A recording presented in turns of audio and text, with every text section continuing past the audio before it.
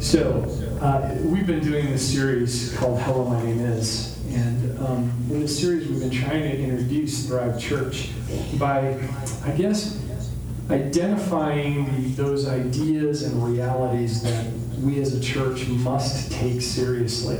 And so let me just give you a brief little recap. In the first week, we talked about the context. We said, hello, my name is the church, and we're just talking about the church universal, the church in the United States. And the context, or as my dad would say, the soup that we're in. I'm not sure I want to go swimming in soup, but that's one of the things he said. This is the soup that we're in. And I think over the last probably 20, 30, 40, 50 years, the church in America has lost much of its influence. And frankly, it has kind of a PR problem, a public relations problem. And the studies that have been done indicate that people who are not normally part of the church are very aware of all the things that the church is against, but really have no idea what the church is for.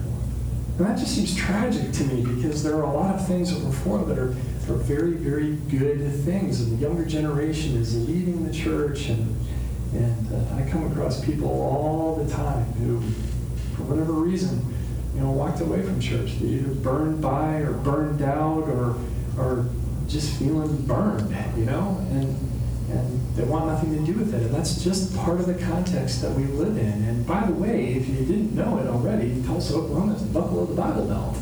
And that's all part of our reality too, as much here as it is anywhere else in the country. Then a couple weeks ago, week number 2, we said, hello, my name is Jesus. Because there's a variety of reasons why we talked about this, but the fact of the matter is Jesus brought good news. Good news. And sometimes I think we forget that it is good news. He's the reason why we gather. Our conviction as a church is that we thrive when we follow Jesus. That he's come to give us life and give it abundantly. And that's what he said. And we want to take Jesus as seriously as we take the context. In fact, because of the context, I think we need to take Jesus seriously. Amen? I don't know how you get around that one, because Jesus is good news. And then so last week, we talked about what our role is, that we have this part to play. And I've been doing this for a while, and I've had plenty of theological studies and read lots of books and all that. And I still shake my head and go, I don't understand why God chooses to use human beings. But he does. It's not like he needs us, but he chooses to partner with us to accomplish whatever it is that he's trying to do in the world. And I think we need to take that seriously, that he moves through human effort. Jesus even said to us that we were the salt that preserves against decay. And he says that we're also light, which pushes back the darkness. Those two things, I think, are absolutely crucial if we're to be the kind of church that God desires for us. It's just simply saying, this is our reality. Jesus is still good news, and we have a part to play in it. Does that make sense? And so today, I want to introduce Thrive Church, who we are as an actual church. And to do that, we're going to turn to a letter. Now, if you'll recall, and I've been saying this all along, this isn't a book, this is actually a library. And in this library, we have a series of letters written by various people to various churches. And we're going to be talking about a letter written to a church that was created in the city of Corinth in Greece. It's 1 Corinthians chapter 12. So if you open your Bible about 3/4 of the way or so, you're going to come across this letter. The 1 Corinthians. It was written by a man named Paul. While you're trying to find it, either punching it into your phone or if you're old school like me, actually use the Bible. Now, the thing that I want to tell you is that Paul was this early missionary, and he went throughout the entire Mediterranean world, taking the good news of Jesus and telling other people about it and setting up churches in these various cities throughout the Mediterranean. He was really, really good at it. And so there's lots of different churches that he helped found in and around the Mediterranean world, one of which is in the city called Corinth in Greece. Now, here's what he would do. He would set this church up, and he would appoint some leaders over it, and then he would go set up another church. So his giftedness, his abilities weren't necessarily in the administration of the church, but he was really good at setting up the churches. Tracking with me? And so what he would do is he would then send pastors and leaders to those churches to help get them up and running and to teach them, and then he would send them letters. And those letters would be filled with instruction, sometimes correction, lots of encouragement for them, and some of them are preserved for us, praise God, because then we can read the kinds of things that were going on then. And here's the amazing part. A lot of the things that happened 2,000 years ago in those churches tend to repeat themselves in the church today. There's some things that just never change. And so that's why those words are so important to us. Now, Corinth itself was an incredibly cosmopolitan, very diverse city because it sat at the crossroads of several main trade routes in the ancient Roman world. So you had sailors and caravans and travelers and commerce and all kinds of things happening here. So there's a lot of diversity in the city. And frankly, because of the diversity, there's more than a few issues. A lot of issues that were going on in that church. And so Paul wrote, we know more than 2 letters, but we have 2 letters preserved, 1 Corinthians and 2 Corinthians. Okay, does that make sense? All right, so now you kind of are oriented to this letter a little bit. And I'm going to start in verse 12. And what I'm going to do is I'm going to read certain sections of this, and I'm going to stop and make some comment about it, okay? So let's go to 1 Corinthians chapter 12. Beginning with verse 12. I'll read the first couple of verses. The body is a unit, though it is made up of many parts. And though all its parts are many, they form one body. So it is with Christ. For we were all baptized by one Spirit into one body, whether Jews or Greeks, slave or free, and we were all given the one Spirit to drink. Okay, let me stop right there. Because what Paul is ultimately saying to us, it doesn't matter what your lineage is, it doesn't matter what your circumstances are, we are one unit. And this oneness is actually repeated throughout this passage. You're going to see that in a minute. Now, let me make a quick point. So he uses this term called the body, just as the body. There you can see, he uses a whole lot. Now, the Greek word, because this was originally written in another language called Greek, is soma. Let me hear you say the word soma. Soma. Yeah, okay. So, hey, what did you learn at church today? I learned how to say body in Greek. Now, what's interesting about this is that the word soma, are you ready for this? Here's what it means. You ready? It means body. Body. It means the flesh and blood that we all have.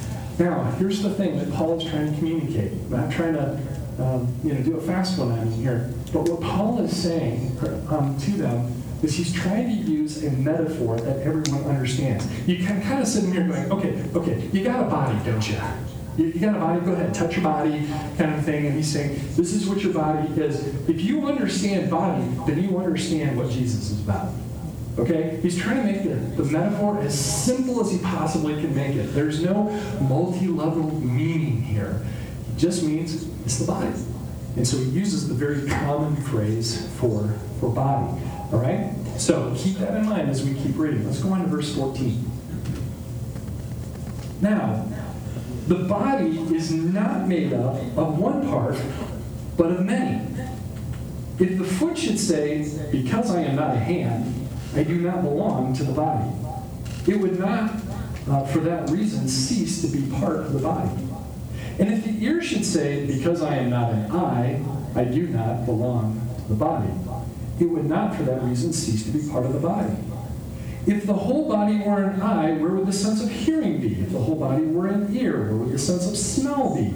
But in fact, God has arranged the parts in the body, every one of them, just as he wanted them to be. If they were all one part, where would the body be? As it is, there are many parts, but one body. Now, let me ask you a question. Let's hit the pause button again. What perspective is Paul writing from here? What point of view is he taking? Well, he's taking the actual part of the body. He's actually writing from the position of the hand, or the foot, or the ear, or the eye. He's writing about the actual part. Isn't Da Vinci great? It's really cool. But he's talking about the individual parts of the body. He's not necessarily talking about the body as a whole. Now, one of the things that I think that he's saying here is that if you are a part of the body, and you are, you can't necessarily self-select yourself as either being part of the church or part of the body of Christ or not. You just are. You are part of that if you're a follower of Jesus. And I see this kind of working itself out in a couple of different ways. See if one of these resonates with you just a little bit. Oftentimes when I'm talking to somebody who may have not been part of the church for a long period of time, and they'll say something to me like, yeah, I'm just kind of messed up, and when I get those things straightened around, then I'll come to church. Look, man, if you understood how messed up the people are in church, you would have no problem showing up. Because look, you don't get cleaned up before you come to church. You go to church to get your life straightened around. That's the whole point. Does that make sense? And I feel bad for people who think that they've got to. I'll tell you the story. Some of you heard me tell this one before, but I was part of a church up in Wisconsin, and we had a workman who was in our building, and he was doing something with the HVAC system, which is really important that you have heat in Wisconsin in the middle of winter time. I'm just going to tell you that up front. It's kind of like air conditioning in the summertime here in Oklahoma. And he walked in, and he's looking around, he's got a funny look on his face, and he goes, what kind of place is this anyway? And I laughed. I said, well, it's a church. We were meeting in some kind of office building, basically. He goes, a church? It can't be a church. I said, why not? He said, because my feet didn't start on fire when I walked in the door. And I said, sir, to be honest with you, the fact that I walked in the door and the roof didn't fall on top of us probably means you're going to be okay. Right? And it's just that notion that I got to be all straight before I walk into the church. No, you're missing the point. The reason why we gather together is because we're all going to be actually honest for a change. I'm just as screwed up as you are, and I need Jesus. I need somebody to help me with that, and so does every person here. We're part of the body, and because we're either messed up or on our way to not being messed up, whatever it happens to be for you, you're still part of the body if you're a follower of Jesus. Now, the other place that this works out, that I see this, is that people who've been inside the church for a long time, they'll say things like, well, I can't teach, or I can't sing, or I can't pray like Sister So-and-so prays. Okay? Therefore, I don't know if I can be part of that. And I understand where that comes from. But we have to get ourselves attuned to this idea that there are different kinds of ministry in the church. There are different parts of the body that all have different functions. Some of those are public, and some of those are behind the scenes. But none of them are more important than the other. They're all necessary. But be honest, you got some parts of your body that you don't use very often. But they're still important when you actually need them, right? Like if you haven't exercised that muscle for a while, and you go out and mow your lawn, or you go do some digging in the garden or something, and you wake up the next morning and go, oh, I forgot I had that part. Mm-hmm. Pretty important when you need it.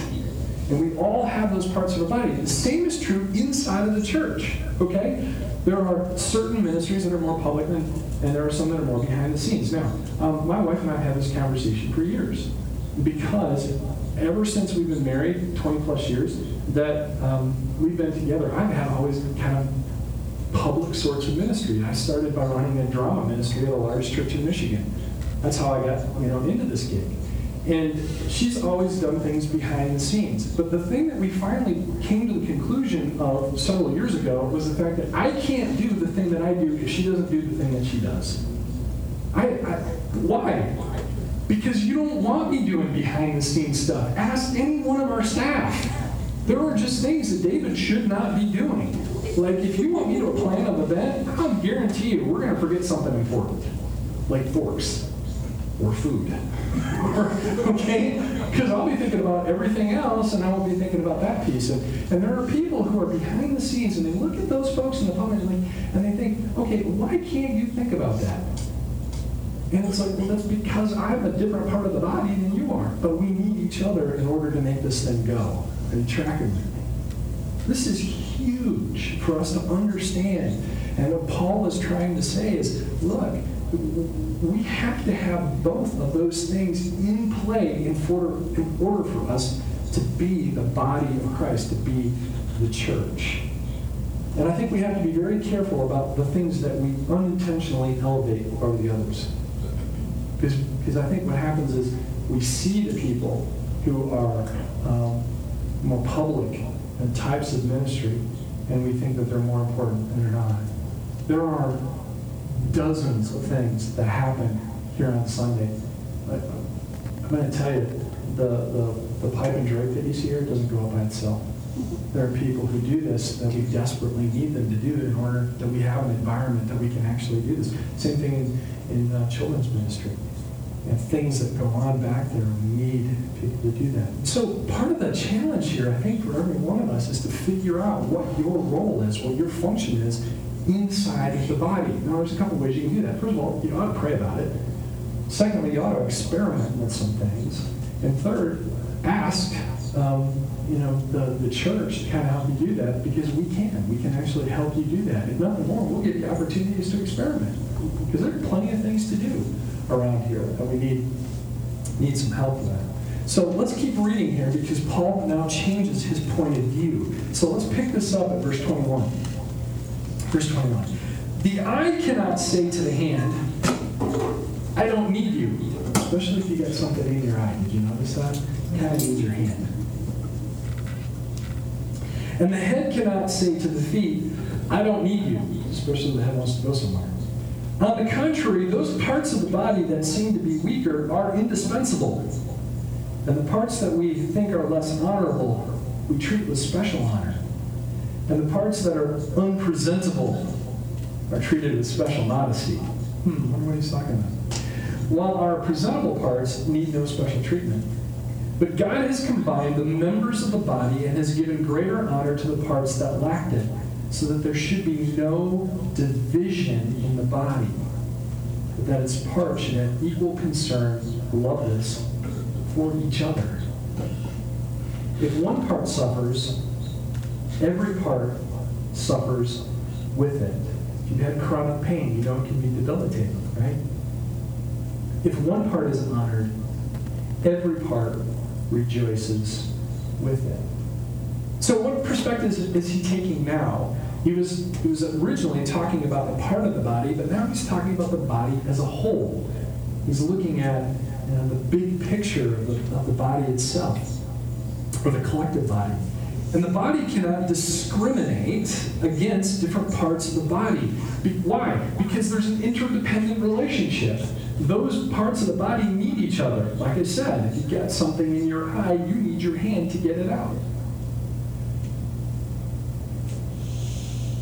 So think in terms of this idea of public and behind the scenes. There is that interdependent relationship. One cannot necessarily exist without the other. And by the way, in a church plant, let me just tell you right now, it's all hands on deck. There are roles that we fill out of need, and there's roles that we fill out of giftedness. Now, obviously, we want to get to a point where everyone's operating within their giftedness. Why? Because it's exciting, it's fun, and we want to do that. But there are some jobs that just need to kind of happen here. And we've got to be on the lookout for people who can do the things that, maybe we're not so good at. We talk about in our leadership is we try to find ways to replace ourselves. We need to find a person who can do that particular job better. Now, let me give you a great example of this. And this is just my experience. You may have another one, or you may talk to one of the other people around here, and I'll give you a different example. But I've got a couple of roles here. Number one, my number one job here is I protect the vision of this church. Number two is I resist complexity. Because complexity will kill us quick. I want to make sure that we keep things simple. And number three is that I feel like my job is to get obstacles out of the way of other people so that they can go and be the kind of Christian that God wants them to be. And so I've got that role as a leader, but I'm also the default theologian, and I'm the teacher. I'm responsible for those things, okay? And those are in my gift mix. And I like doing those things, specifically the teaching part. I really like doing that. But you know what? Most Sundays, I'm the guy setting up the signs outside. Because it needs to be done. We got to let people know that we're here. Between myself and Pastor Tim, we're the ones who are, pounding in the stakes and putting up the flags and that kind of thing. So, by the way, if you want something to do on Sunday morning, got some signs that need to go up. We'd love to check with you about that. But you see what I'm saying? The point is that if we don't let people know that we're here, then we're missing the opportunity to connect with them, which is why we're here. So it doesn't matter how well I preach or how well Dan sings or leads his team or how well we do children's ministry or how we connect with people. We have to have both those things. Are you tracking with me that this body thing's pretty doggone important? We have to have all of those elements in order to be this church. So verse 27, let's finish this up because I think this is fascinating. Verse 27, now you are the body of Christ, and each one of you is a part of it. So, I'm using this metaphor of the body, Paul says, and so that you don't misunderstand what I'm saying here, you, church gathered in Corinth, you are the body of Christ, and each one of you is a part of it. We have to be careful because there's a danger that presumes, or I presume that everybody can do the same thing that I do. There's also the opposite danger that if I don't like to do it, then nobody likes doing it. Good example of this. I'm not a big fan of accounting. But there are people who are big fans of accounting. Just because I don't like to do accounting doesn't mean that Mike Wiesentitz doesn't mind doing accounting, and I know he loves doing accounting because I've talked to him about it, right? The point is that we have to be very careful that we don't get so focused on our own gifts that we forget that there are other gifts that we need too. And just because I don't like doing it isn't just carte blanche, nobody else likes to do it either. Does that make sense? We have to keep in mind that there's this one unit. And yeah, we all have to be feel needed to be healthy, but I think it's crucial that as a church, we see everyone's value to the overall body. We just have to get there and see that as an overall unit. Now, that doesn't mean that we get it right every time. Okay? Sometimes, things are just going along and we forget about that. But the one thing that you can't miss throughout this passage, and I think, is this idea of unity. That as a body, we're supposed to be unified. In fact, Jesus, before he went on to his crucifixion, before he was arrested, he was spending time with his men. It's in John chapter 17. And one of the things that he prayed for not only his disciples at the time, but for those of us who would come after, he said, God, I just pray that be one. It's unity. He's praying that we would be unified. And I just find that kind of interesting. That is a foundational thought within the Church of God. This organization that we belong with, called the Church of God Reformation Movement. Our founders believed that if we all pursued Jesus, that we could get over our differences and actually work together. Which is a phenomenal thought, and I think that it's easy for us to just dismiss it as idealistic. Really? Paul didn't seem to think so. Paul seemed to think that, yes, we could all join in this thing together and see each other's value and be the church that God wants us to be, to be the body that he wants us to be. And I think that this is really the key to all of this idea of unity.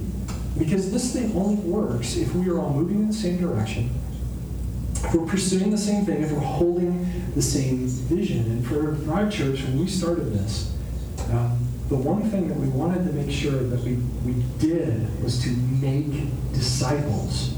Because in Matthew 28, Jesus says, go, make disciples, baptizing them and teaching all the things that I have commanded. And I'll be with you to the end of the age. He says that very clearly. Go make disciples. It's an important piece of this. And we said, you know what? As a church, we want to take that part seriously. And so for us, that has a couple of different components. The first one is that we're actually introducing people to Jesus. People who don't know Jesus, we're actually introducing them to Jesus and helping them make the transition from not following Jesus to actually following Jesus. Okay? Makes sense. But there's another side to it. And the other side goes like this, is that not only are we introducing new people to it, but we're actually becoming better disciples ourselves. Because you know what? It's not like you make the cross, now I'm the disciple. No, there's a whole lot more that I have to journey. I don't care how long you've been doing this. Everybody has another step to take with Jesus. Everybody. You could have been a Christian most of your life, and you could be in the twilight years of your life. Guess what? Jesus still got more for you to do. By the way, there's no retirement plan listed in the Bible, okay?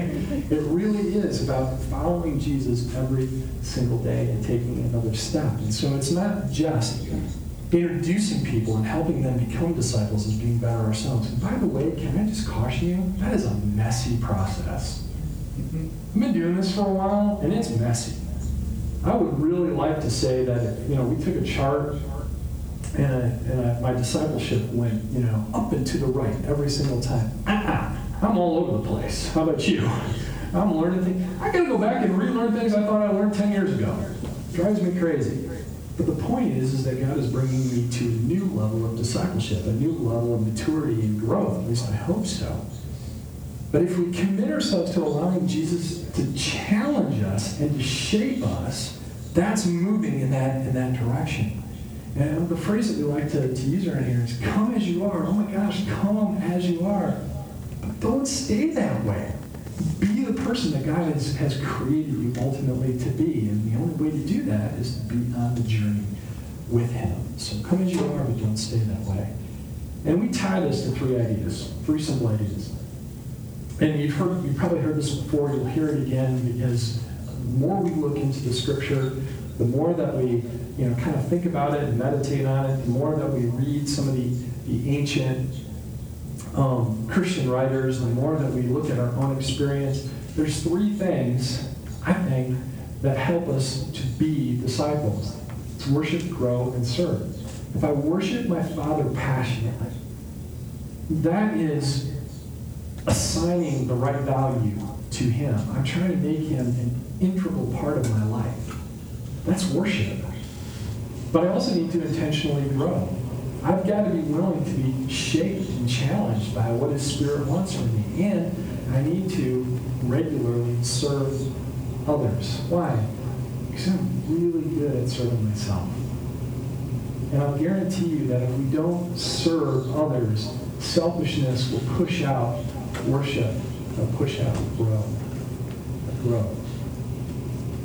Does that make sense? If you regularly engage in these three areas, it sets you on a trajectory towards Jesus. And that's ultimately what you want to have. Your discipleship becomes part of your actual life. Now, let me just kind of conclude by saying this. We've gone through these last four weeks and introducing throughout church. I don't think it's a coincidence that God brought this group of people together to be a body. I don't believe it. I believe that He is putting together a body that is throughout church. And I think that He brought us together to do something, not just to snuggle and struggle, but rather He wants us to bear fruit. He wants us to actually do something with this fact, to be this outpost of the kingdom, to be a place where we offer people hope and healing, forgiveness, and belonging and purpose. My question is to all of us, including myself, can we be that church? Can we be the church that looks at the culture around us and take it seriously and say, something's wrong? If you don't look at your news or your Facebook feed and don't realize that something's wrong, maybe we ought to have a chat about that. But I think you probably know that already. The things that are going on that are just off. We need to be aware of that culture. But can we also be the kind of church where Jesus is central, where Jesus is still good news? That Jesus actually helps us to be different, to change, and to affect the people around us. Can we be that church? Can we be a church where we are actually salt and light, where we are preserving against the decay that seems to be going on around us? And can we push back the darkness? And I don't mean just the darkness in the world. I mean the one that happens in your workplace or in your neighborhood or in your family, or dare I say, in your own heart. Can we be that church that pushes that kind of darkness away? Can we be that church where we're committed to joining God and rescuing the world one disciple at a time?